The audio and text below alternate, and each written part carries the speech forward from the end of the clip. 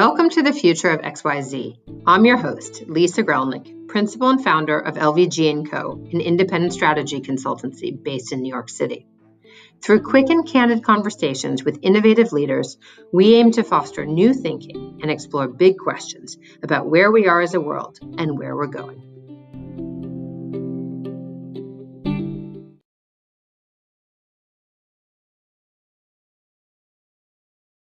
Hello and welcome to this week's episode of Future of XYZ. David Johnson is our guest this episode, talking about, really struggling to find the right topic, I have to say, because your expertise is so broad. But we are going to talk about the future of law and activism and really the intersection of those. David, thank you so much for joining us on Future of XYZ today. Thank you for inviting me. I really appreciate it, Lisa. Well, I think it's fascinating. You have decades of experience as a corporate attorney working in the Silicon Valley. You have presented in front of Congress. You have written a number of opinions that have gone as far as the Supreme Court. You are a long-term lecturer at your own law school alma mater, Stanford Law School. You also teach at the Hauser Center, also known as the D School there, and specifically around negotiations, activism, and that kind of, again, intersection of design, law, change, norms, and really, I think increasingly activism, as well as writing about that and having your own blog about climate activism and so much more.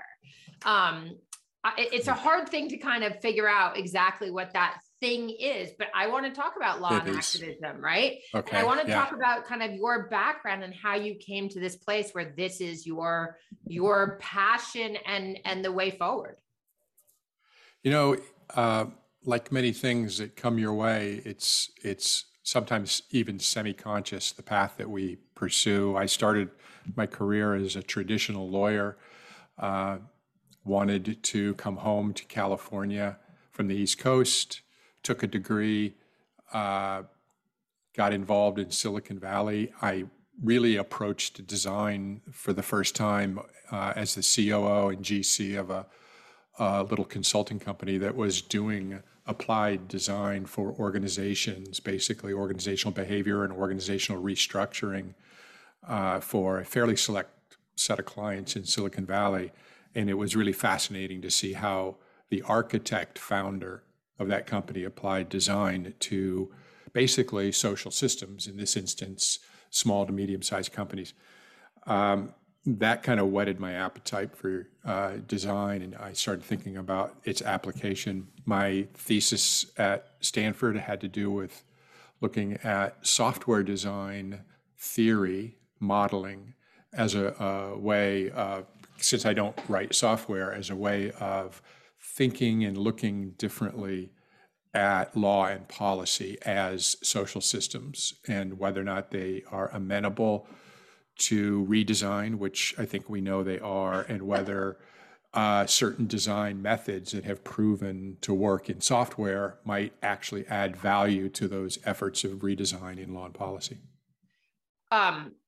It's kind of incredible, as obviously as a practitioner, but also as now an academic increasingly. And I think that it suggests that perhaps your mind always worked as an academic, exploring those bigger questions of how we apply practical knowledge to solve kind of the world's challenges and some of the major issues.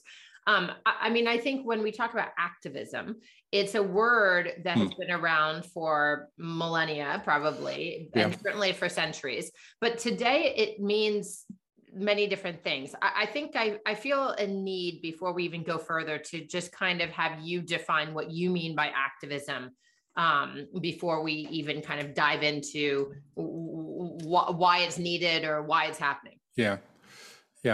So let's start by just sort of articulating what seems to be the sort of standard interpretation or meaning of what an activist is. It's somebody who, like Julia Butterfly Hill, who sits in a redwood tree for a year and a half and negotiates a deal to save a portion of the redwood forest. That's pure activism. That's hands-on individual activism, for which I have an enormous amount of respect. You have activist groups all over the planet, particularly in climate change right now, who are doing all manner of public work. They're going on general strikes, school strikes, brand boycotts of companies that are misbehaving or not completing their ESG targets, or being transparent about their ESG plans. Those sorts of activists, I have a great deal of admiration. My view is that for many of these systemic social problems that we're confronting, activism is going to have to reach more deeply into the general population. We're going to have to all become part-time activists, and that perhaps we can increase the amount of person hours that are delivered in the direction of activism, rather than depending on people who, God bless them, are willing to go full-time in that space. Yeah. And I mean, I think we're all feeling that. Certainly in, well, it depends on what our passion points are, right? Or what's closest to us, what's affected us, or our families, or our communities. I mean, I guess the question is, like, there are major topic areas that are, as you just mentioned, a few of them. You know, there are activists active in many places. What are some of the topic areas that you identify and see as crucial, as just ultimately time bound? And are those different in the US versus perhaps the rest of the world or globally? I think there is a difference in the US. In the US, for example, one that I keep my eye on particularly is systemic racism in policing and in the law writ large. The problem of a two-tiered legal system. And when you say a two-tiered legal system, sorry? When you say a two-tiered legal system, it's basically what we all understand is, if you have money and the ability to hire the best lawyers, you get a certain kind of justice. If you don't have the money to hire the best lawyers, and you get either a public defender or no lawyer at all, you have a entirely different experience with the justice system, and it is inferior to what the upper class gets. That's, I think, generally what we think of as a two-tiered justice system. So one could argue, not to distract you, but one could argue that we have the same thing in healthcare, in politics, I mean, one could argue we increasingly have a divided haves and everyone else. It's a power question ultimately. Yeah, I was going to go straight to healthcare next as a particularly American problem, and then just obviously climate on the global scale. The pandemic brings world health up to the global scale, and what I've concluded, and I'm not the first to conclude this, I think, is when we look at all these systemic problems, they have one common design flaw, can I call it that? One common root cause, and that is ultimately some amount of corruption in the power, the capital P power, that controls whether progress is made or whether the status quo is retained in all of these problem areas I discussed. And I consider the bulk of that power to reside in the intertwined, call it a double helix of big corporate money and governments. And there's corruption in both of those, but when the two of them get together and constitute capital P power, then the corruption is amplified, because the self-interest overrides any notion of stewardship or public duty, and the power power absolutely seeks to perpettuate power. Well, that's the power corrupts, absolute power corrupts absolutely, right? This is like the foundations of political theory. And you're right. It's not a new idea, but it is relevant to point to that as the common source where the change needs to occur for new properties to emerge in these systems that are actually better properties than the ones that are in those systems. Sorry to interject that. Go ahead. No, it's absolutely true.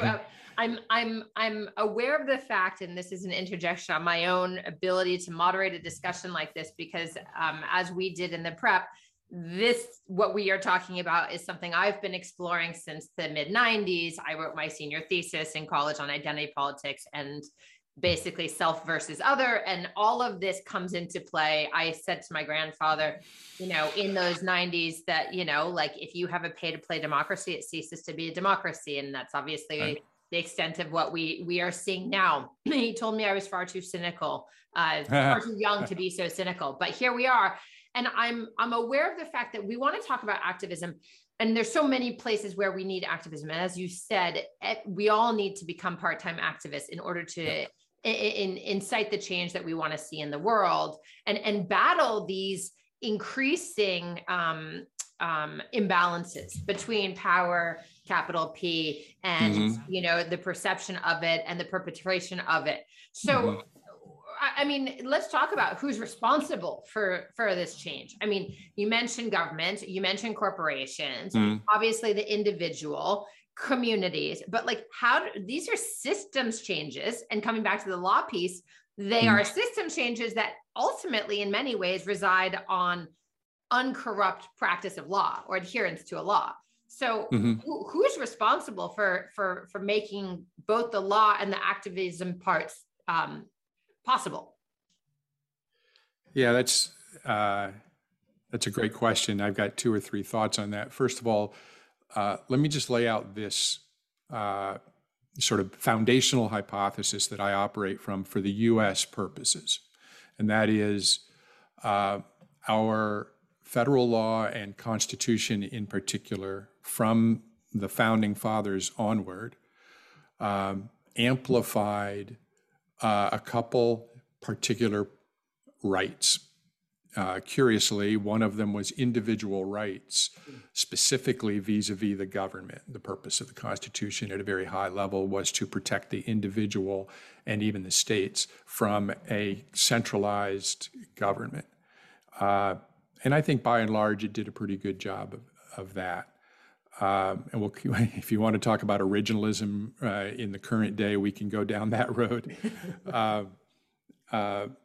But in the Constitution also, in addition to individual rights, is the idea of personal property being well protected, almost sacrosanct. So when you take individual rights plus personal property, the right to property separate and apart from any government interference, and that's property, in the broadest sense of the term, not just real estate, and then you dunk that pair into the brew of a free market, notionally free market capitalism, you end up with the recipe, the design for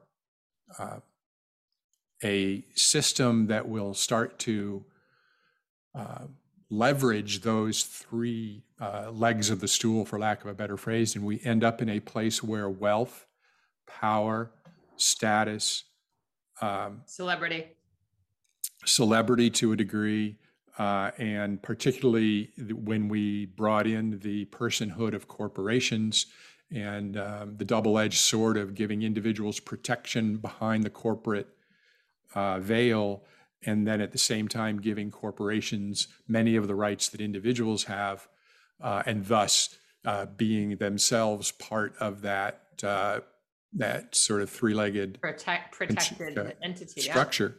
Yeah. Then we get to a place where wealth and power are unfettered, and the gap between the general population and, people have talked about this, the 1%, the 99%, the gap between the general population, who are supposed to be the primary source of power in a democracy, and the actual capital P power that's been co-opted by the 1% in their ability to, guess what, make the laws, Power can perpetuate itself pretty easily if it can make the laws that perpetuate power. I can't recall who I was having this conversation with the other day, but I said, I don't realize if we are kind of back in the Middle Ages in our kind of ways of exploring, or whether we're in this dystopian Mad Max future. And then kind of realize like it's Machiavellian, but kind of worse. It's like we're in both of those places. So we need systems change. And this is both in the US and this is a global phenomenon that we are seeing rising, because America has exported this type of very particular capitalism, and money equals power to the rest of the world over the course of, especially since the 80s, but it's been going on for a lot longer than that. So as we look at individual action and community organization, that activism and the major topics that we need to fight for, from climate and healthcare to, again, judicial justice, et cetera, systemic racism, and the list can go on and on and on. What kind of actions can individuals hope to take that is really going to move the needle? I mean, you teach these things, and you have a huge passion for it. I'm working on the theory. Let me start here. Particularly since we just had an election day yesterday, I guess, and in the States, and we have another one coming up soon. It's worth noting that government in the US provides a really solid, theoretically, solid structure for people to be quote unquote activists by way of the ballot. So the government itself has set up the mechanisms for people to vote. And that's really the only place where government reaches out to people to ask for their input in how they want to self-govern. And what's interesting then is that, number one, we see that process under attack, the equality and the validity of the voting process under attack now, which is not to say people shouldn't go out in hordes to vote every time they get a chance, because that's one pathway. But what I'm looking at right now is one of the things I would encourage, particularly established activist groups in particular subject matter areas, whether it be climate, whether it be systemic racism or otherwise. Women's reproductive rights. Women's reproductive rights, absolutely. Dark money in elections, voting rights. Thank you, Sammy Alito, for and Kennedy. Actually, it was Kennedy, I think. What I think these people need to do, whether individually or collectively, and probably a blend of both, is develop another structural mechanism similar to the voting mechanism that the government has set up for us, which gives us some but very limited and sort of a very much arm's length say in how we want to be governed, and develop a separate structure effectively in civil society. And I think it can be done virtually via the internet, a structure whereby people can express their voice in somewhat the same way. They can participate in somewhat the same way they might as voters, and yet be activist in that process, and bring a huge number of people's voices together to generate a capital V voice of the people that can then stand toe to toe with the capital P power that has corrupted our government, and at least make it a fair fight, at least, bring the right weapon. And are there mechanisms within the law that allow these activist organizations to do this more effectively than say how most of us are doing it today? I think there probably are some tools that the law provides, and I don't think there's any secret to them. And one of them is going to be the nonprofit organization, the 501c3 and 501c4. including the vehicles, the vessels, the super PACs that are vessels for pouring money into politics. That's one pathway for activism.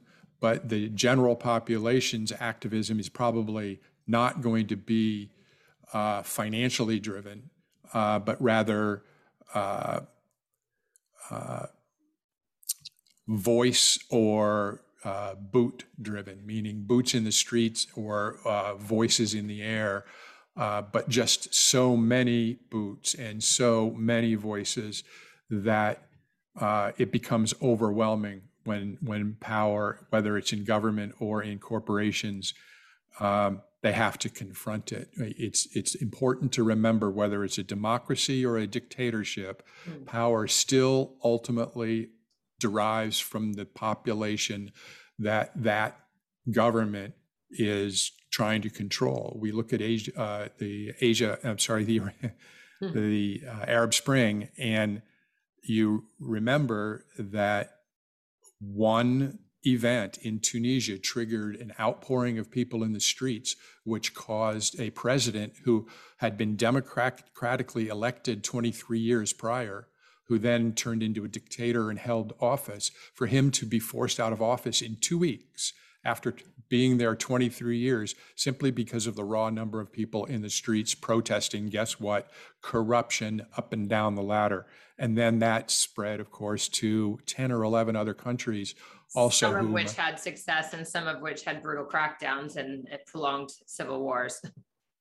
Ultimately, yes. But the interesting point is, it was the people in the streets using their boots and their voices who forced the issue.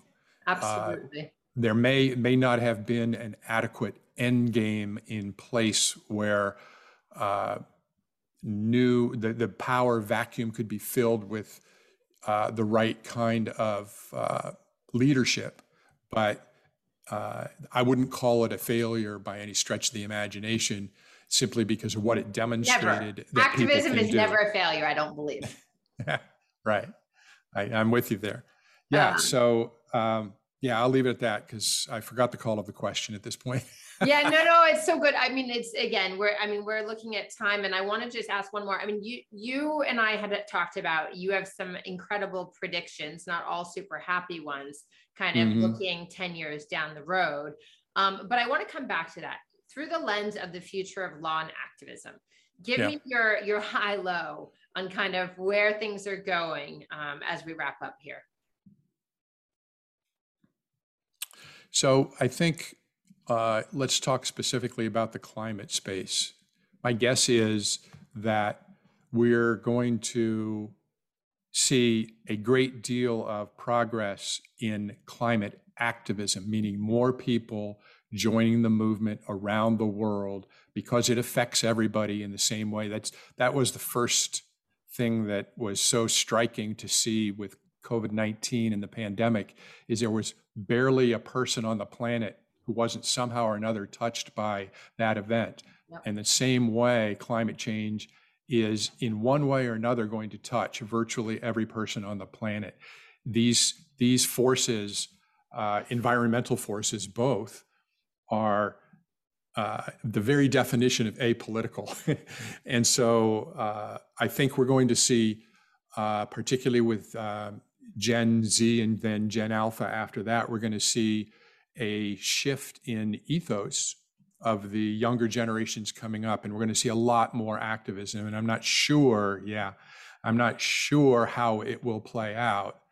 But what I'm trying to do is teach a little bit of design for these students to apply when they do go out into the world and they make activism a central part of their identity. I don't think we're going to see government and power really make a move towards improving our laws on climate unless and until we see what's inevitably going to occur, which is 1 or 2 years of extraordinarily severe environmental climatic events that will shake the foundations of power at the same time that activism is growing. So there's a little bit of good in there. There's a little bit of bad in there. There are major forces that are going to come face to face. And I would say that's probably going to happen within the next 10 years. I couldn't agree more, not to mention all the other topics that are ripe for disruption, not in the technological nor in the business way, but disruption from the social activism that we want to make a better world that serves more people rather than those with money and power. David, your upcoming book, I believe, I don't know when it's scheduled to be released. I'd like to give you an opportunity to give a plug. Yeah, the book's in the early stage, so I don't have a release date for it yet. But yes, it's going to touch on law, design, activism, and some negotiation as well for activists in particular, because that communication and negotiation is an important way, important factor in how activists use their collective voice. I expect the book will be out before the end of next year, perhaps maybe about a year from now. And I will very much reach out back to you when it's time to really talk about the book and what the message of the book really is. Well, I look forward to that. And thank you for sharing your perspective and all of your experience and passion with us on Future of XYZ today. Thank you, Lisa. I really appreciate it. Absolutely. And everyone, this is the level of conversation that is happening on Future of XYZ with profound minds like David Johnson of Stanford, longtime lawyer and author. And thank you everyone for joining us for Future of XYZ. If you don't already subscribe, you can do so on YouTube or anywhere you get your favorite podcast. And make sure you follow Future of XYZ on Instagram or visit future-of.xyz to nominate yourself or someone else brilliant you know to be a future guest. Thank you. And we'll see you next week. David, thank you again. Thank you, Lisa. I appreciate it. Take care.